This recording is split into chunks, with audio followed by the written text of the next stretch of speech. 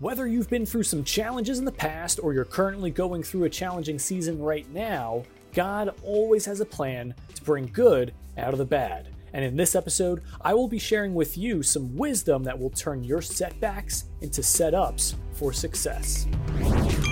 You've got a dream to glorify God and make your mark on the world. Maybe you want to grow a business, start a ministry, or become a better servant leader. Whichever level in life you want to hit, I believe that God's calling all of us towards something greater than where we are now. So join me as I document my journey to learn how to grow an online ministry in ways that are effective, biblical, and aren't stuffed with complicated religious or business mumbo jumbo.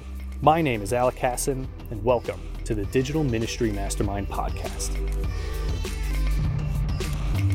Hey, what is going on, current Christian family? It is Alec here, and I just like to start this episode off by sharing just a little bit of a story about what my wife and I did this morning. No, it wasn't making coffee. Well, yes, I did make coffee. I love making coffee. I don't know about you guys. I do like the whole pour over method.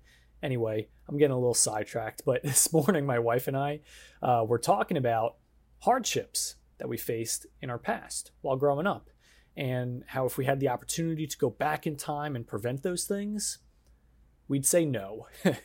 So, although, we want to do everything in our power to get out of challenges and difficulties while we're in them, it's these moments of hardship that really help to develop skills within us that can be used to propel us into greater success in our walk with Jesus, or even greater success in our ministry or Christ-centered business.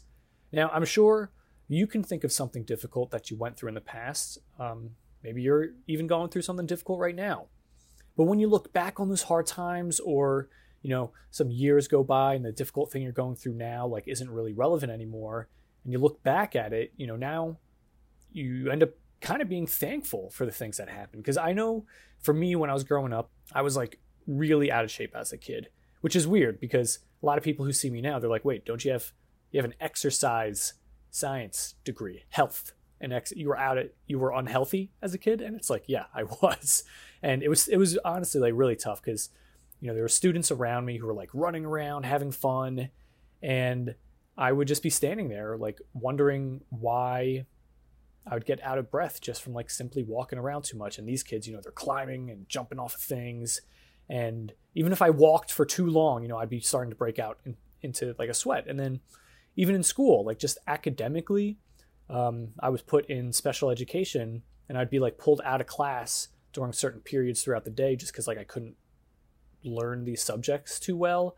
And during the summer I'd get a tutor and everything, but my brother, he didn't get a tutor during the summer, and none of my friends had to be pulled out of class to get specialized teaching.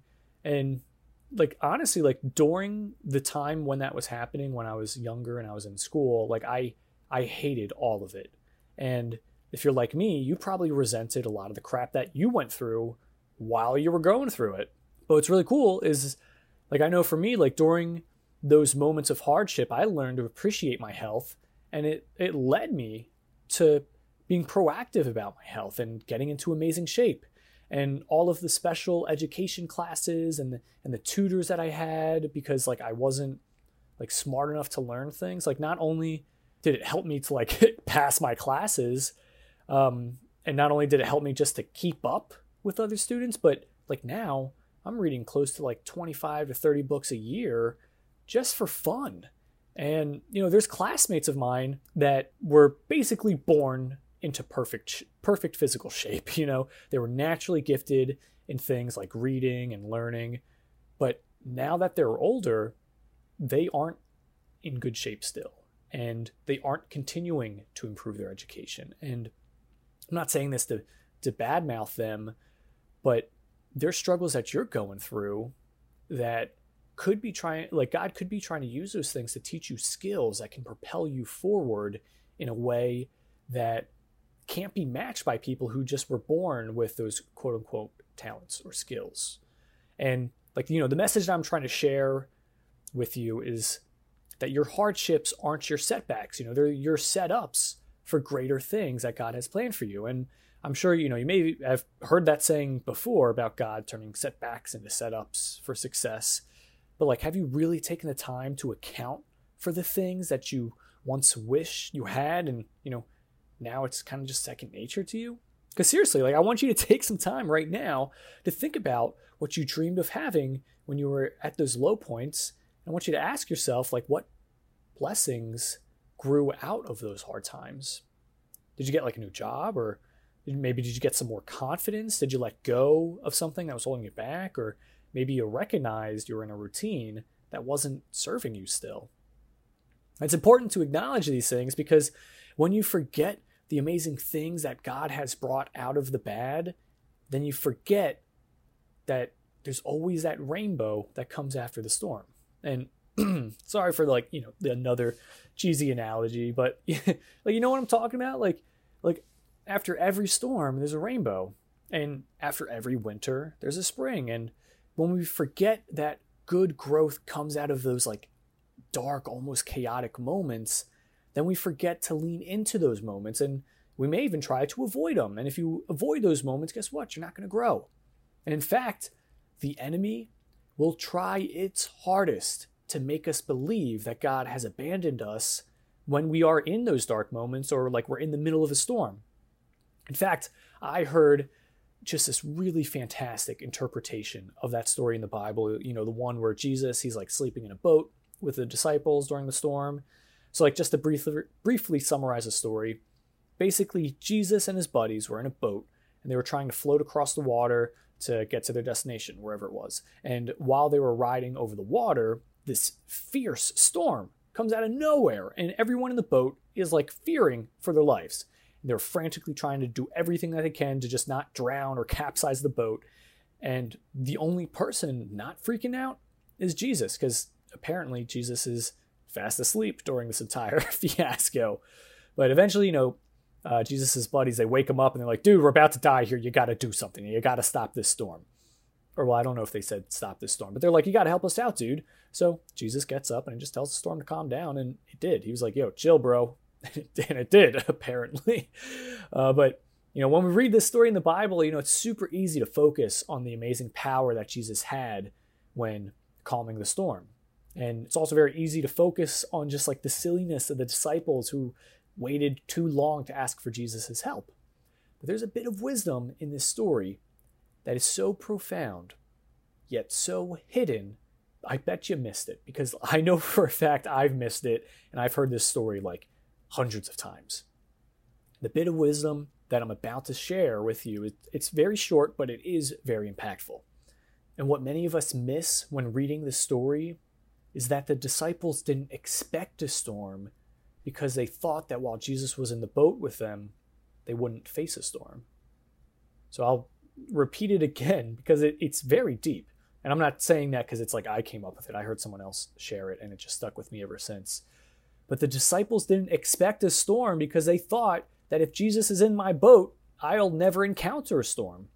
So does that make sense? You see, like the enemy tries to convince us that God isn't with us because we're in the storm. But God is right there with us during all this chaotic craziness. So as you can see in the beginning of this episode, we mentioned that good can come out of the hardship. And now we're talking about how God is with us in the middle of the storm. And what's crazy is that the enemy tries to manipulate how we see our past so that it prevents us from living out a better future. And when we're in the middle of the storm, the enemy is trying to have us focus on the storm rather than remembering, yo, Jesus is in a boat with you. He just might be sleeping or something, But isn't that wild how the bad guy works like that? And also, isn't it wild how God works too? So you see, the enemy's trying to hold you back from taking the steps that are necessary to living a more fulfilling life or leading a more thriving ministry. And this enemy, the devil, the Satan, or the accuser, whatever you want to label it, this enemy is a real thing. It's not a physical person, like a human being. It's more terrifying than any creature or any negative friend or family member's comments that we can encounter because, we can handle people and we can avoid creatures. But what's hard to see and what's hard to avoid, and honestly, what's hard to hold captive are our own thoughts. You see, our thoughts, they often are shaped by our environment. So it's important to fill your mind with positive things, like listening to this podcast or reading the Bible or just getting some solid guidance from a trusted mentor. Because good information, it's like good food. You can get fast food anywhere, but it's most certainly not like good, healthy food. And the same is true with like what you feed your mind. There's so much content out there in the world that promotes values which, might be quick and satisfying in the moment to consume, but they most definitely do not serve you long term. So I want to take, the next few episodes to both dive deeper into finding out what thoughts are coming from the enemy. And I also want to look at where the source of these negative thoughts are coming from. That way, we can prevent them from, creating more of these negative, self-defeating, doubt-increasing thoughts in the future. And hey, if you liked this episode and you feel like you have learned a bit of wisdom, then I would love for you to show your support by subscribing to this podcast. And hey, if you know anyone else who you think would really benefit from learning this kind of information, then I invite you to please share this episode or any of the prior episodes with them as well. I want to thank you so much for listening, and I look forward to seeing you in our next episode. Are you a Christian leader looking to develop the skills needed to maximize the fruitfulness in your daily walk with Christ? Do you want to overcome the burden of not living life to the fullest and fully step into your God-given calling?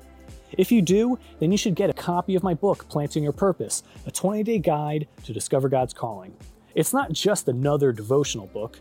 Planting Your Purpose is your 20-day guide that will provide you with the strategies, tools, and insights to turn things around immediately. You will learn how to avoid the top 5 mistakes Christians make when pursuing their calling in life. You'll develop more joy in your walk with Jesus and unlock the secrets to mastering integrity. And by the end of 20 days, not only will you know your calling, but you'll have an even greater sense of fulfillment and confidence in your life. Everywhere, Christians are raving about this amazing new guide to discover their God-given calling. Get your copy by clicking the link in the show notes or by going to plantingyourpurpose.com. That's plantingyourpurpose.com.